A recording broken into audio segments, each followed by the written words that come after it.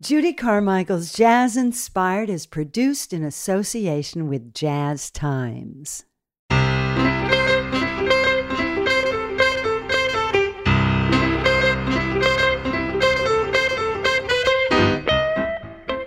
Today we're revisiting my 2006 conversation with jazz impresario George Wein, who passed away last month at the age of 95. George enjoyed a long career spreading the jazz gospel around the world, from his early days creating the Newport Jazz Festival to the international spin-off events he produced throughout the years. George brought innovative marketing skills and his sensitivity as a musician to it all. George talked with me about creating the festival phenomenon, his own piano playing, and his long love affair with jazz. I'm Judy Carmichael, and this is Jazz Inspired. George and I met at his Manhattan office shortly before he was to open at Feinstein's with his own quartet. I asked him how he hoped to make the first Newport Jazz Festival different from previous festivals. It's a question that I never know how to answer because I never had really a goal. I was just doing things, and when I had the opportunity to do a festival, I'd been playing all the artists in my club, Storyville. I knew which artists were popular. So I figured if I put enough of them on the stage in one evening, that people from all over New England would come. And not only did they come from all over New England, they came from all over the world, and that's what I didn't figure. But you don't plan those things. I mean, maybe now people plan them because the book was written in those days, but there was no book when I started. So we were just, what my plan was to be a success and maybe do it the next year. That was what it was. Yeah. You've been a success, George. I'll tell you, it worked. It's kept me alive, and it's a struggle for many years, but I got a little bit ahead of the game when Cool Cigarettes paid me some money not to use the name Newport, because they were doing the Cool Newport Jazz Festivals, and somebody said, why is Cool sponsoring the Newport Jazz Festival when Newport's the name of another menthol cigarette? So they paid me a little bit of money to not use the Newport name for a few years.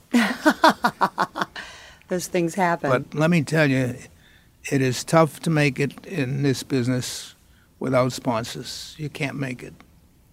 I think that's true of most concert presenting, though, isn't it? Even classical concerts, won't they have sponsors? The nonprofit has subscription and they have donations. Mm-hmm. I'm not nonprofit except most of the time. That's true of most jazz musicians. That's right.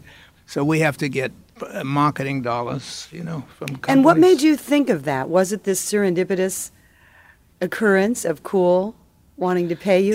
It started with Schlitz Beer, believe it or not. Mm. And I had a friend, Ben Barkin, who became a friend, who was from Milwaukee, and he felt it was good for Schlitz to be involved with jazz. And we came up with a tour for him called the Schlitz Salute to Jazz.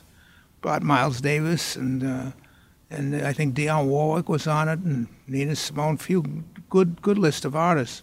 And we toured about 20 cities, first time that had the name of a sponsor. And it was interesting. We went to Oklahoma City, and they wouldn't take ads for beer. I said, hey, what's this got to do with beer? I mean, it's not Joseph Schlitz Brewery. It's Harry Schlitz's, the Schlitz Salute to Jazz. They put the ad in the paper. That's wonderful. Well, I think of you as the biggest band leader in the world because your festivals are often putting people together to play together. So you are the conductor of all of this.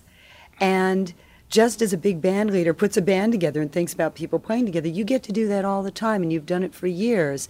And I'm fascinated with that process in terms of when you started out, and of course it's evolved to this huge entity that you have that has festivals all over the world.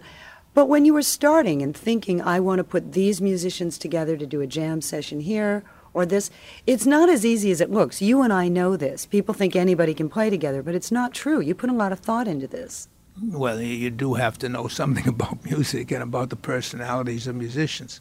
But what I did do in the first festival, which was unique, was I didn't care about the styles of the different groups. Not playing together, but playing on the same program. So you had Eddie Condon with Bobby Hackett and Wild Bill Davison on the same program with Lenny Tristano and Lee Konitz. That completely revitalized the whole structure of bringing jazz together as a family. And so now on festivals, you'll have many kinds of music. And that was a major contribution. That was important because I, in a sense, broke down this incredible rivalry between styles. I mean, it's still older musicians say the younger ones can't play, and the younger ones still say the older ones they don't play anything, you know. And so, but there's still a respect for musicianship, and that's what counts. And I found that very much when I've done festivals, that the great thing for musicians so much is getting to hear all this other music, because we're all traveling so much. You don't get to just have a moment that you say, okay, I'm done with my own concert, I can go hear something else. You get all that support from other musicians, which I think is great. They love it. They get together and they say hello to each other. It's sort of like an all-star game at a baseball stadium where they get a chance to see each other personally, from guys from the other league or something that they never see them. But I found that in the early days of my festivals, I didn't hear much music because I was so busy checking the sound and checking who's on next and checking this and checking how many tickets did we sell, you know, and that I missed some great music. I listen to the records now. But now, believe it or not, when I'm at my festivals, I listen more to the music. I just go up on stage and listen. I don't run the festivals anymore. My team does, my company. In the early days, I mean, I really used to do everything, including sometimes emceeing and sometimes playing the piano. So, you know. And you do that fairly often. That's got to be a great thing. I don't play that much now, although on March 20th, I played, or I'm going to play, I'm doing a thing at Feinstein's. I rehearsed yesterday with Bucky Pizzarelli and Jay Leonhard, and I'm singing, you know, and it's going to be very emotional because I'm doing 1930 songs, Tin Pan Alley tunes, not Cole Porter or Rodgers and Hammerstein. I'll leave that to Feinstein Michael himself and to Bobby Short and rest his soul, you know. I mean, you know, those people could sing those songs. I'm picking songs that nobody sings, so they can't compare me to anything. And but at the same time, it's really my first public appearance since my wife passed away, and we're sold out. It's like a party. 140 people sold out 2 weeks ago, 2 weeks before the date, and all friends, and they're coming, and it's going to be, I say it's going to be, even though by the time you hear this, it'll be past. But I'm very excited about it. The rehearsal went beautifully, and it's going to have a lot of meaning to me, a lot of emotion, so I'll try to get through it. I'm gonna sit right down and write myself a letter and make believe it came from you. I'll write words oh so sweet, they'll knock me off my feet. Kisses on the bottom, I'll be glad I got 'em. I'll smile and say I hope you're feeling better, and close with love the way you always used to do. I'll sit right down and write myself a letter, pretty baby, and make believe it came from you.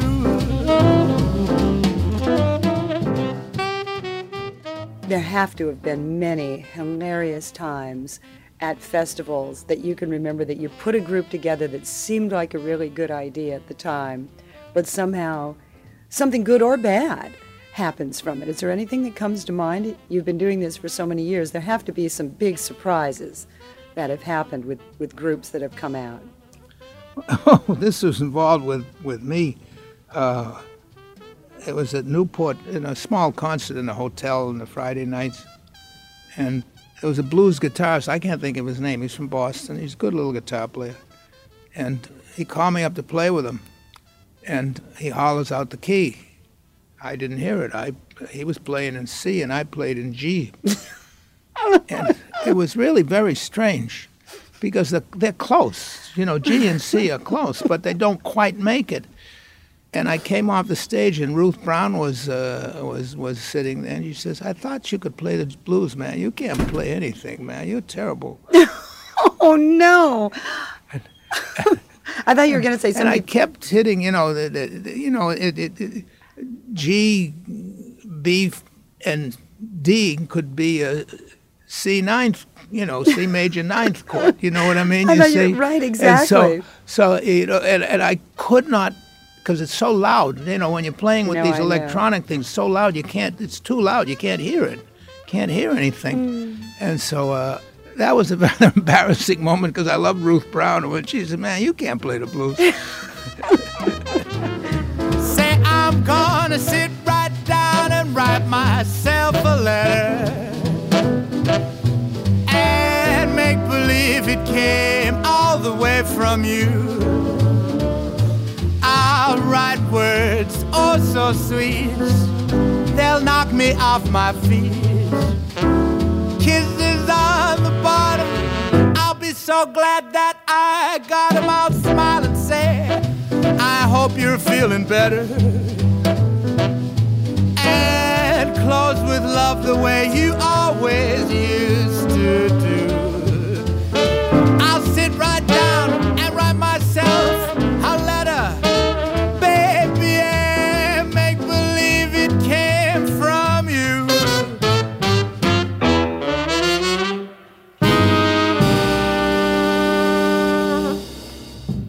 I'm Judy Carmichael, and this is Jazz Inspired. Today we're revisiting my 2006 conversation with Jazz Music Festival producer, pianist George Wein, who passed away last month.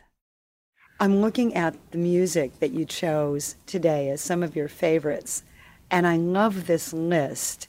You chose Weatherbird, Louis Armstrong. I love that tune. Talk about that and why you particularly like that performance. It was a very early duet recording. I don't know of any other duet jazz recordings that had any meaning in those days. And it's two masters that make this record live. And it's as modern and structured today as it was when it was done in, 27, 28, something like that, 1927, 1928. And to hear it played today, I went and played it the other night in here, and Dick Hyman plays it. A few people can play it, but they don't play it note for note. Hyman plays it note, Dick plays it note for note, Wynton doesn't, but he starts off playing it note for note, then he just takes it to another level, which may be good or maybe not, because Louis Armstrong's level was fairly good,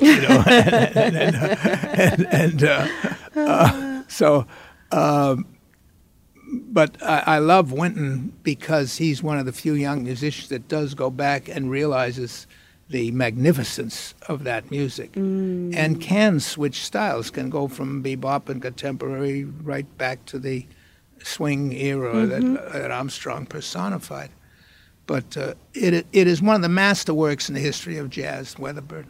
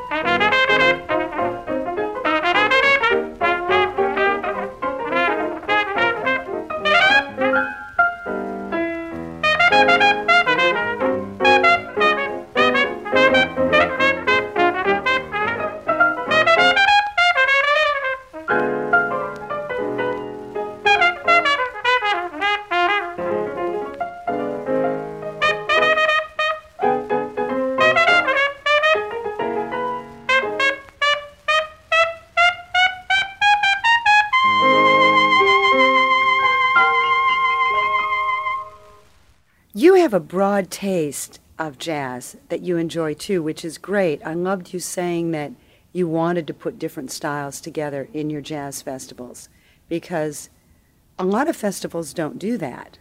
And you still do that. You're open to many different styles. Is that your personal taste, or is it still the conscious thing that you want to bring an audience to all these different kinds of jazz? I feel a jazz festival should be everything from J to Z, if you can do it. Your personal taste is one thing. I have to not always think of my personal taste when I'm producing a festival. I have to think of the taste of people that are coming to the festival. And I have to try to educate. I don't like the word educate in that respect, but I try to expose them to different musics so that maybe they'll enjoy it. It's difficult because people are so fixed in their likes and dislikes that if you have people that like Miles Davis and you put on Ruby Braff, they don't care about Ruby Braff. And a lot of the people that care about Ruby Braff don't care about Miles Davis, so that's too bad. But I judge from a personal point of view one thing: artistry.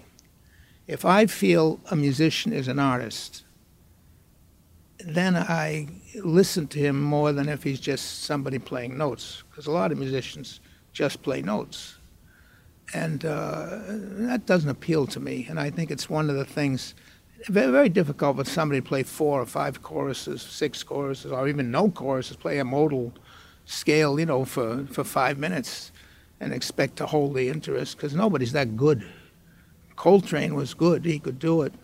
Sonny Rollins, But hey, everybody's not Coltrane or Sonny Rollins. Sometimes you need the help of a good song and a good chord progression, to sort of guide you in your improvisations. Because that's basically what a good song does. It's like Dizzy Gillespie playing I Can't Get Started and Buddy Berrigan playing I Can't Get Started. It's 2 marvelous renditions of the same songs, totally different styles, but both of them guided by the harmonic structure. Even if Dizzy altered the harmonic structure slightly, that's not important. He utilized the melody as a basis for his improvisation. Speaking to this and talking about having the structure of a great tune, and do you think that more musicians should do that, should be thinking about that? Do you think it would help jazz if they thought more about the audience? I don't think they care. I think they care about creating a little riff and putting their name on as a composer so they get the royalties on a recording. And that's a disease. That costs them a lot of money because very few people can write good songs. Thelonious Monk could write good songs. Thelonious Monk's songs were, if Thelonious had a different personality, he would have been as great a songwriter as Duke Ellington was. In fact, in some cases, he may be equal anyway to Duke Ellington. It's just that he never could prolong his career the way Duke did, because of his own personal illness problems. But Thelonious Monk was a songwriter, but not many others. John Lewis was a composer. You could name them, but everybody. I can go and sit down. You can go down and sit down. We do a little riff and that's our tune, and put our name on it, a publisher, and then we play whatever we want to play. But that isn't. That's destructive in the long run. It doesn't mean you have to play standards, but find the interesting melodies that jazz has had, regardless of style, and use that as your basis. And then if you want to do an original, do an original. But don't. I look at CDs, and when I see where every tune is written by the musician, I don't listen to the CD. Unless I really know the musician. If I know him and he asks me to listen, that's another story. But I get so many CDs in the mail, and everything I'll see, there's 12 tunes, all written by the same person. And nobody's that good. They can't write that much.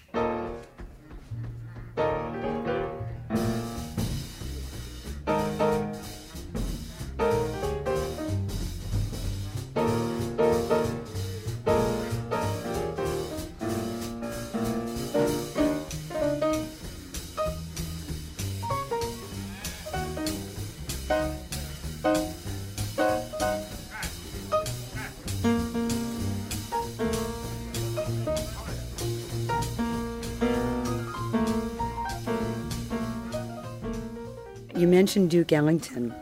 Talk about crescendo and diminuendo in blue. What that was like to be there, hear that. And for our listeners who aren't familiar with that, talk about that.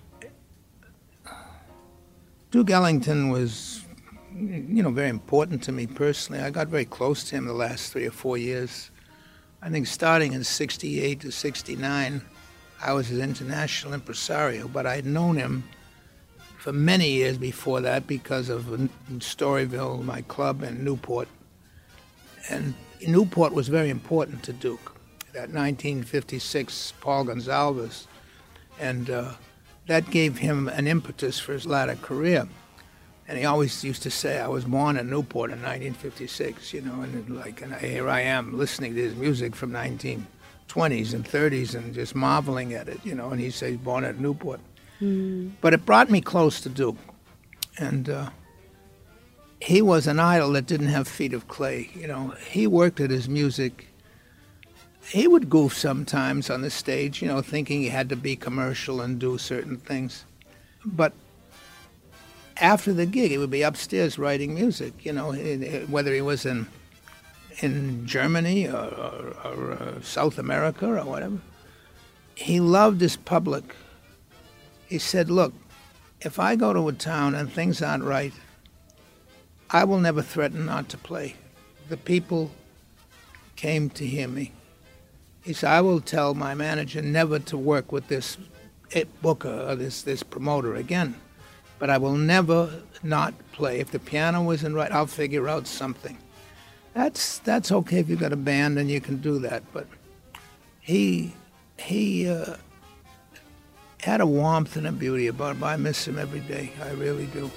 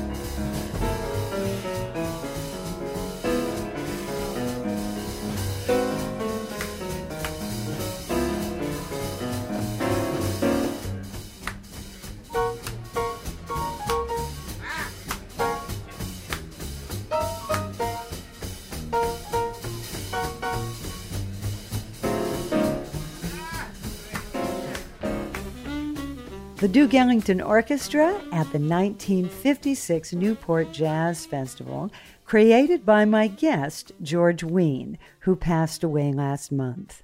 I'm Judy Carmichael, and this is Jazz Inspired.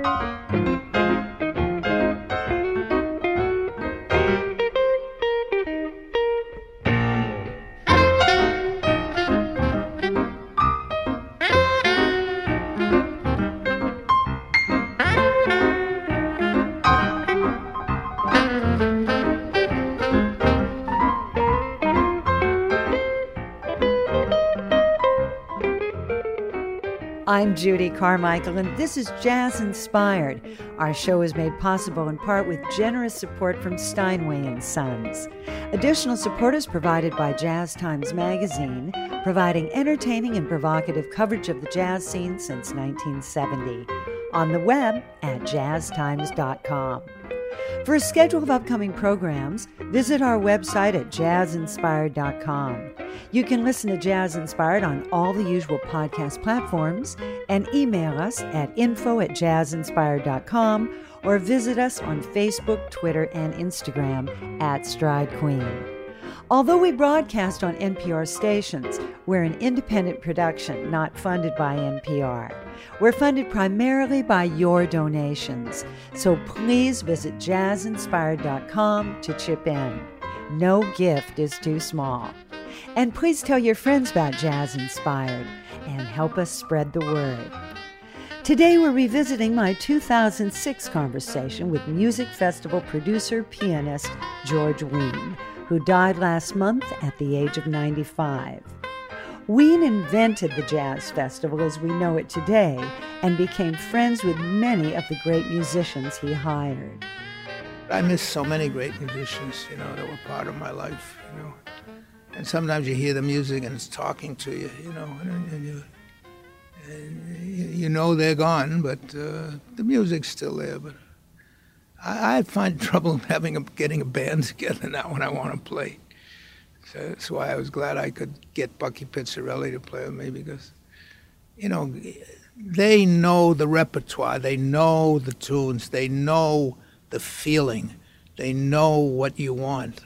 And, many a night I would, when they weren't working, I'd get a gig, I'd have Tyree Glenn, who was Duke's trombone player, fit right in. Ray Nance would play a gig with me, and many of Duke's guys, Norris Turney, Harold Ashby, they all played, Jimmy Wood, they all played with the Newport All-Stars at one time or another.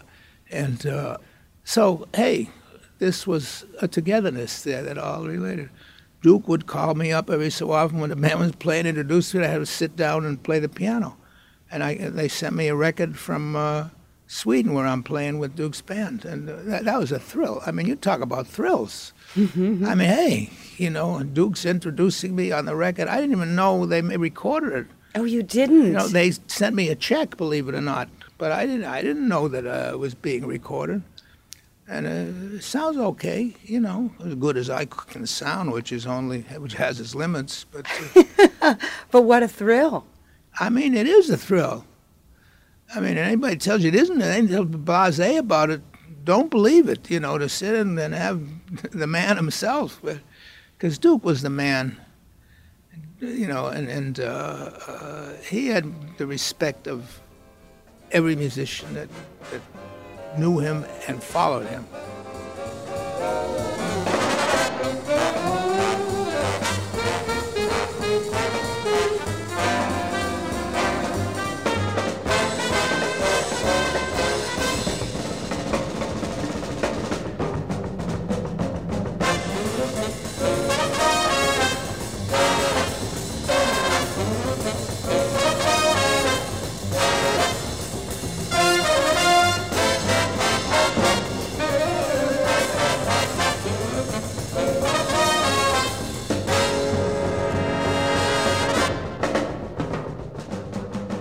As a respect to the younger musicians today, everybody talks about Duke Ellington, Now, whether they know what the hell Duke Ellington was all about, I don't know, because they talk about it. But then when I hear them play, I wonder whether they knew what it was about.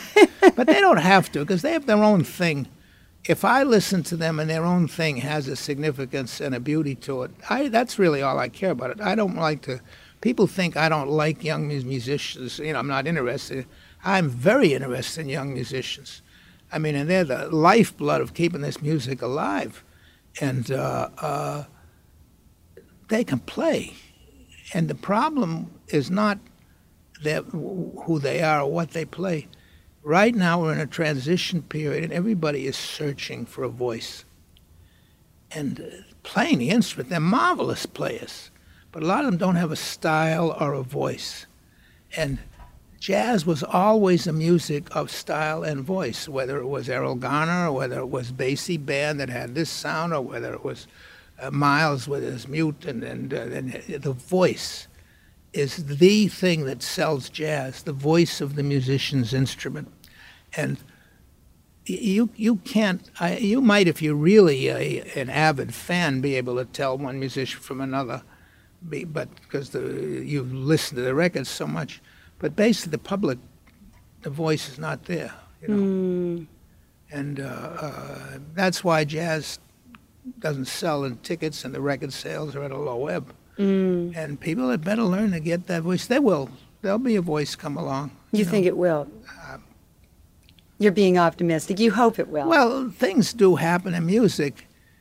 You know, I mean, rock musicians sort of, in a sense, stole the best thing that happened to jazz was the blues, you know, and a lot of the young players don't play the blues, you know. They don't have it in their playing, and the rocks took the blues and made it into, you know, billions of dollars of record sales. So they find a voice. I don't understand the voice they find sometimes, but I don't know why it's selling. But it's selling. It reaches out to a public. And so I don't know. You don't know. Jazz had a heyday back in the 50s.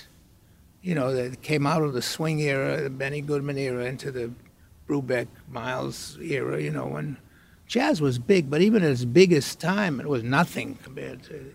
The Beatles probably sold more records than all jazz musicians combined. You know, maybe. I'd say it's a strong statement, but it's not too far from the truth, you know. As you're talking about this and your feeling about playing with Duke, just looking at your face and the memory of it for you and the respect of it, I am struck by that with so many of the musicians that would be from an earlier generation, that when they were young, as they got older, the entire time, they were so passionate about the music and the soul of the music, and frankly honored, not to get too highfalutin about it, to be able to play. As you said, you never take that for granted, and I can tell how you are talking about your upcoming date at Feinstein's and all that's going to mean to you. Do you think the music means the same thing to players now? Oh, yes. You do? You think the young jazz musicians feel that same way? But it's a different approach. They're thinking differently. You know, Charlie Parker made history with one 12-bar blues chorus or two 12-bar blues choruses with a style and a sound and a voice. Now these musicians are thinking so much, and they don't realize they play so much. You go to hear a quartet, and they don't realize that after you're sitting there for two numbers, not two sets, two numbers, you've heard everything that musician can play. And that's what they don't understand. You have to hold something back. When you'd hear a great band, and Johnny Hodges, I mean, that's a big band, but you even say even with a small band, when you heard Johnny Hodges and he played, if you loved Johnny Hodges, you wanted more. One time somebody gave me a CD with Johnny Hodges and Wild Bill Davis, and about 15 tunes on it. By the end of the 15th tune, I didn't want to hear Johnny Hodges anymore. I said, take that off. I don't want to hear that. I mean, get it away from me. I don't want to get that feeling about Johnny Hodges. Now, this is a very important thing. So you go down, I go down to the different clubs, and they say, this is a great player, this is a great player. And I hear a number, it sounds good, the second number, the third number. I say, well, I'm going home. I already heard everything you can play. You know? And they don't understand that, but they are into their music. They feel it. They feel it. And some of the people in the audience feel it the same way. So you can't knock it. You can discuss it and maybe try to help, because they all want to make more money. They all want to be accepted on a different level. And it isn't that they want to compromise. They just don't know any different. When they come out of, so many people come out of music schools, and they learn what they're doing at jam sessions at the school, and they carry that, you know, then they work and they come up with a structure. And that's why so many people are going into world music for background. They're looking for different things. But that's fine. But you have to stay with something for a while. They'll make one record, and then they get another idea. They'll make another record with different voices, different instruments. You know, when you had a group like the 50s, they got a quartet together, a quintet together. It was Blakey, or whether it was Horace Silver, and they kept their thing together until they established themselves. And name any of those groups, and you'll have the same thing. That was the heyday of jazz. Mm. And you could identify what their sound was because they did stick with it for a while. As you're saying this, I'm thinking about it. They didn't change every single record radically. I didn't feel that then people said he's playing the same old thing. Hey, you know, Picasso was one of the few artists that ever lived that could change his chorus and still be the boss, you know, from 1900 to 1970 or whatever it was. But, I mean, Errol Garner had a chorus that nobody could match.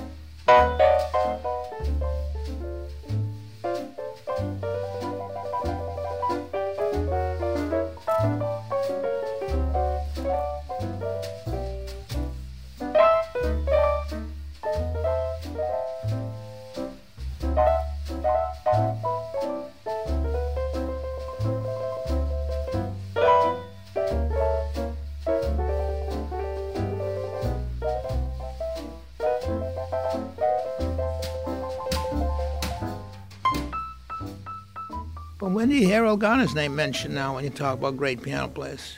He just happens to be one of the greatest piano players in the history of the music. I mean, you think of the voices on piano, and hey. How about Art Tatum? I know you're a Tatum fan. Talk about Tatum. I mean, you know, Tatum was the gateway to a lot of modern structure of things, but I loved Tatum. I worshiped Tatum. But I loved Garner. I loved Earl Hines. I loved Teddy Wilson. But I like Bud Powell. You know what I mean? I like Hank Jones. I mean, these guys are masters. You know, and a lot of young players today that can play. You know, I could name 10 names, but I don't want to name 10 because I'll leave out 10. You know what I mean? When I tell you there's 20 or 30 good young piano players. And one of the few pianists now is not so young anymore because he's been around a long time, that really understands how to reach an audience is Keith Jarrett. He sells out. And when you go and study his concert, you'll see why, how he structures his concert and knows the audience to whom he's playing.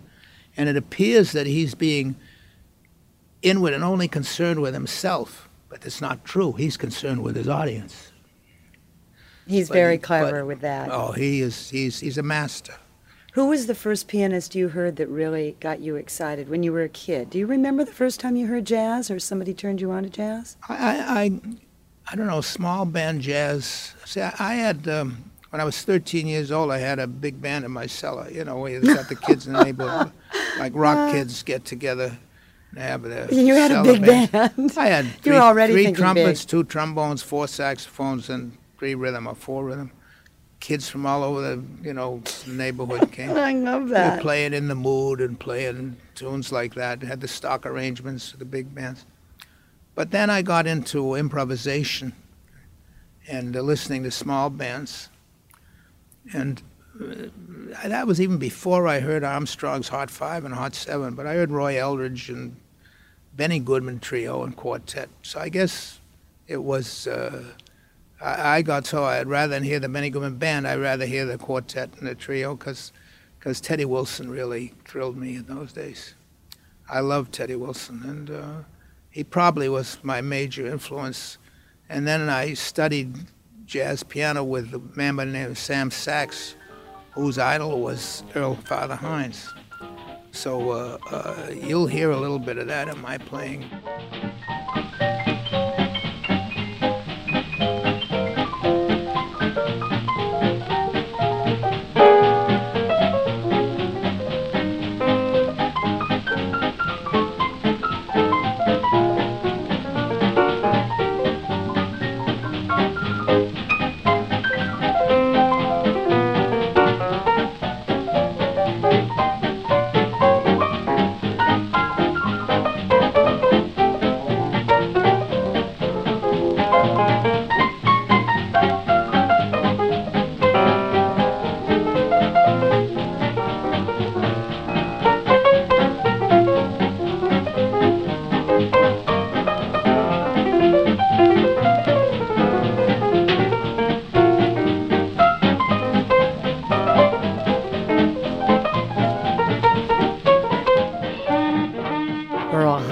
a favorite of my guest, producer George Wein. I'm Judy Carmichael, and this is Jazz Inspired. How would you have time to practice with as busy as you are? That's what I've wondered all these years. When I've heard you play, I thought, when does this man practice? I don't practice that much. It's just, I sort of gave up learning when I got involved in the business end of it, you know. So I was happy to play what I knew, and I just keep my fingers, try to keep them flexible. But We'll talk about this CD, Wein Women and Song and More. I used to sing when I was a kid, very young, and my mother played a little piano for me. I'd sing in some of these kiddie programs, you know, when I was 7, 8 years old. Some of these songs I sang when I was 7 or 8 years old. And I always wanted to sing, you know. I can't sing. I mean, I'm not a vocalist, you know. But I can phrase the song fairly well. And so years ago, I was at a party in New York, and I can't remember the man's name, but he was a wonderful boîte piano player. And he had set up this party. And I have his name in my book, but I can't remember it because it was a very funny night. And he had set up the party and invited Ahmet Ertegun. And there were a lot of people there, and he played and sang quite a bit that night. And there were some other singers there. I think Herb Jeffries was there. And it was one of these New York parties, a soiree. And at the end of the night, I sat down and sang one song. I'd sit right down and write myself a letter.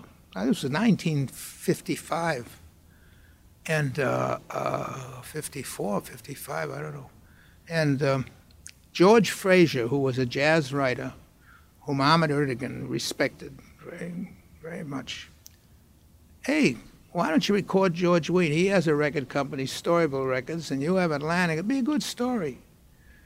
So the next thing I know, Ahmet asked me to make a record, Wein Women and Song. Well, I hadn't met his brother Nesuhi yet. And Nesuhi was just being brought into Atlantic Records to do their jazz. He'd been on the West Coast and had not been in the record business, had a record store and everything. And that was the beginning of Atlantic really becoming a major company. And Nesuhi came in and he says, who the hell is this George Wein that I have to record? I came in here to record. He was the only other group he had was the Modern Jazz Quartet, John Lewis. Well, Nesuhi and I became lifelong friends. He forgave me, you know, that he had to produce my album. But there's lots of stories about that. But then years later, I decided to try to make another album, and most of the stuff I didn't like, but I culled a lot of it. So this is a combination of stuff I did in the 90s and stuff I did in the 50s.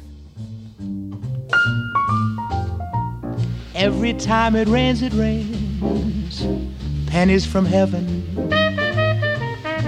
Don't you know each cloud contains pennies from heaven? You'll find your fortune falling all over town.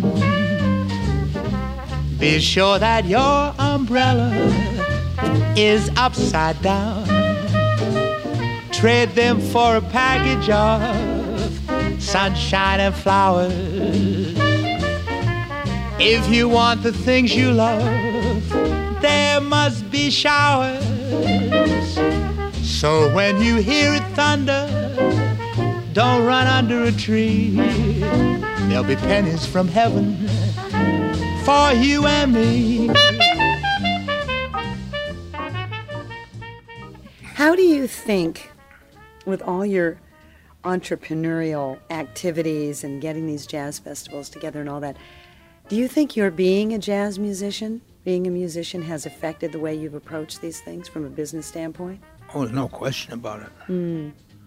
There's no question about it. But there were other influences in my life that affected, shall we say, a showbiz approach of thinking of the audience, thinking of the way you plan a show. Mm-hmm. I mean, I used to listen to Al Jolson and Eddie Cantor when I was a kid, you know, and great songs and it always had meaning to me before I even got involved with jazz. And so I think some of those things carried over in your concern for being a producer. And, we had to develop certain things with musicians. We had to develop what we call festival sets, because they would come with no concept of time. And they would go on, and the early festivals went till 2 o'clock in the morning. You know what I mean? It was crazy. It was lovely for the people that stayed, that were the real jazz. They were the same that I was when I'd go to New York and start in at 8 o'clock in Child's Restaurant, end up at 4 o'clock in the morning on 52nd Street. That was, and I used that approach in my producing. I wanted to do that, but I didn't want it to go to 4 o'clock in the morning. Right. So I had to tell a musician, you got 45 minutes. You got 50. And now we plan a little better. Now we give them an hour. But in those early days, sometimes you had to tell a group, you got 35 minutes. You look at you, you're crazy. But they learned to adapt. They learned that festivals, if they stay on too long, they're on too long. Right. And so that was part of the things that were developed. And I never forget Stevie Wonder.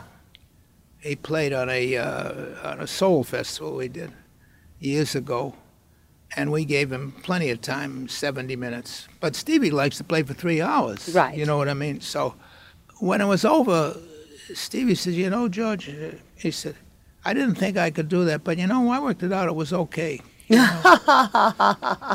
I wish I could get him now to do some jazz, because Stevie's a good jazz player. Oh, absolutely. But it's very difficult to get hold of Stevie. That's always what I hope for, is some interesting combinations like that. People like Stevie Wonder, who would like to do it, if you could get to him to actually put it together. What would you like to produce that you haven't gotten to produce? If you could, Stevie Wonder's a good example, a dream situation, what would you like to do if everybody would say yes? That's difficult, because I've exercised most of my dreams. I know. That's why I'm asking. And I don't have many dreams right now. In other words, we just saved the New Orleans Jazz and Heritage Festival, and we brought in some major artists. Bruce Springsteen's coming, doing Pete Seeger songs. I think that's marvelous, because Pete Seeger is one of my he's more than a close friend. He's somebody I dedicated my book to Pete Seeger and Toshi, who never give up hope that the world can be a better place in which to live.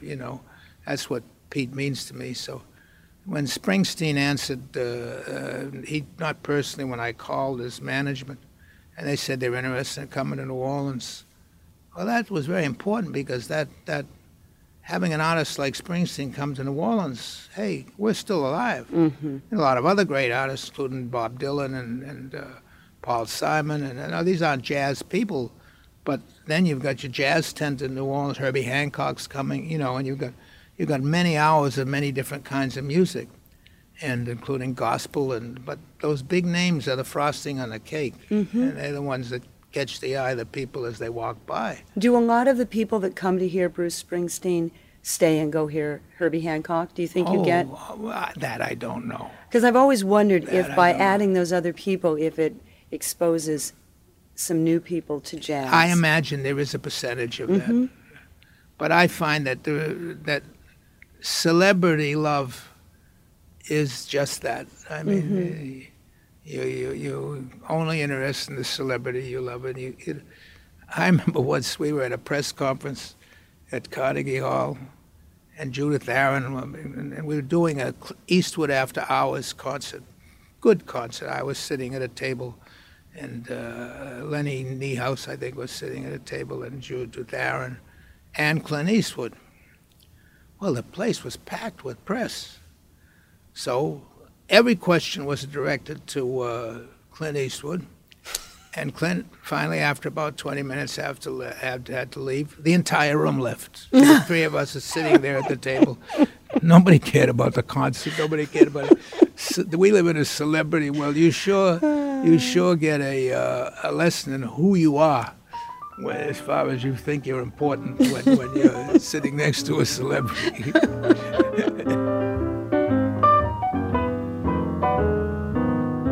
Tell me what's happening here in New York. We're both New Yorkers. What's coming up? The big thing we do every year is the JVC Festival. And in a sense, we take over as much of New York City as we can. And we do about 8 or 9 concerts at Carnegie Hall. We haven't announced the schedule yet, but there's a few interesting events. One of them, we're going to do a tribute to Lorraine Gordon and the Vanguard. And I want to call it Sweet Lorraine, but she doesn't necessarily want to call it that. Oh, I like that. But I think it's a good title, and we'll do that. And Herbie Hancock's going to be involved. We're doing a lot of things around the city, and at smaller concerts like at the Danny Kaye Theater, and we do some things uptown in the Studio Museum. And I mean, JVC is a wonderful sponsor. They've been with us 23 years now. They sponsor Newport, and we do a few things around the world. Newport, of course, will be in August, and we're getting that program together. And at Newport, what we decided to do is not look for the celebrities, because one, we can't get them, and two, let's have faith in the music. So we've had good luck the past couple of years. Haven't had the big crowds we might have had, but we're off 1,000 to 2,000 people, but we're still drawing 6,000, 7,000, 8,000 people instead of 9,000, 10,000, 11,000 people. And they're great festivals, and they're up at Newport at Fort Adams. And so this year, JVC, all I can say is God bless them, because they have stuck with me, and they're the best sponsor possible, because they never try to tell me what to do or how to do. They respect what we do. And in New York, we're very proud of what we did to New York. When we came to New York was it was a dead place in the summer. And Carnegie Hall and Philharmonic Hall, which is now A.V. Fisher Hall, I went to both halls. I said, "Will you stay open an extra 7 or 8 days for me?" And the next thing I know, I was putting on 40 concerts in a 10-day period in New York City, including midnight concerts at Radio City Music Hall, boat rides in Staten Island Ferry. I mean, New York was wide open for any ideas we had. And we broke even the first year. I couldn't believe it, because we didn't have sponsor money or anything. And $10 tickets was a huge ticket. And you could rent the hall and pay the musicians on a $10 ticket. Those days are gone forever. Yeah. And so what it did was opened up New York. Now New York is a summer festival all year long, and we're very proud of that, And then JVC came along and kept us alive. And now every June, whoever's the mayor, ever since I think Ed Koch's first term, the mayor has this party at Gracie Mansion for us, and Bloomberg and Giuliani and David Dinkins and Koch, and they all have a beautiful party, and it's JVC Jazz Festival Week in New York. And we're sort of smothered a little bit recently because of Jazz at Lincoln Center, because they get most of the publicity, but we're still doing our thing. And Winton is very nice to me. He says, actually where we are is an extension of you, he says to me. Yeah, he says that. Well, you started it all. Well, we did start it all, and I'm very, very concerned with Jazz at Lincoln Center. I'm on the board, and in the long run, that's what has to exist, because jazz has to be institutionalized, just like symphony or museum or something. Not that should affect the music, because they're going to have to open up many things at Jazz at Lincoln Center, but it has to be subsidized. It's very nice to have a nightclub and musicians are working for the door. I'm working for the door at Michael Feinstein's. That's a different story. But I go down to clubs, and musicians are playing for the door. And then maybe they take in the whole group $300 for the night. Hey. People don't realize this. They've got to make a living, musicians. It's very hard to make a living as a jazz musician. And this is ridiculous. Now it's sort of a romanticized situation. Oh, these poor musicians working and they're playing their hearts out. Hell with that, man.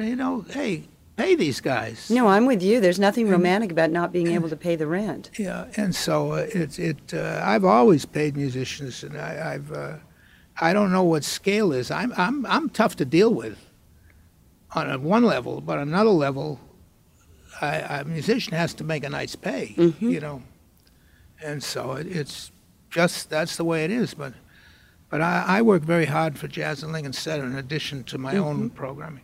They asked me to ask every board member to sign a conflict of interest paper. I said, how can I sign that? I'm a walking conflict of interest.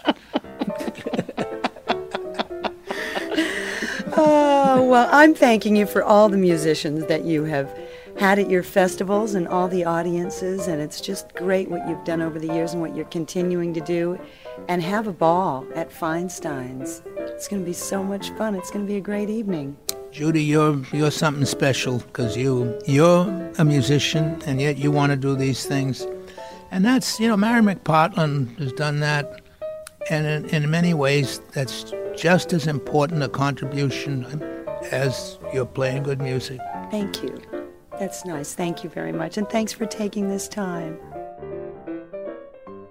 You've been listening to my 2006 conversation with jazz producer, pianist George Wein, who passed away last month at the age of 95. I'm Judy Carmichael, the host and producer of Jazz Inspired. My production engineer is Curtis Heidoff.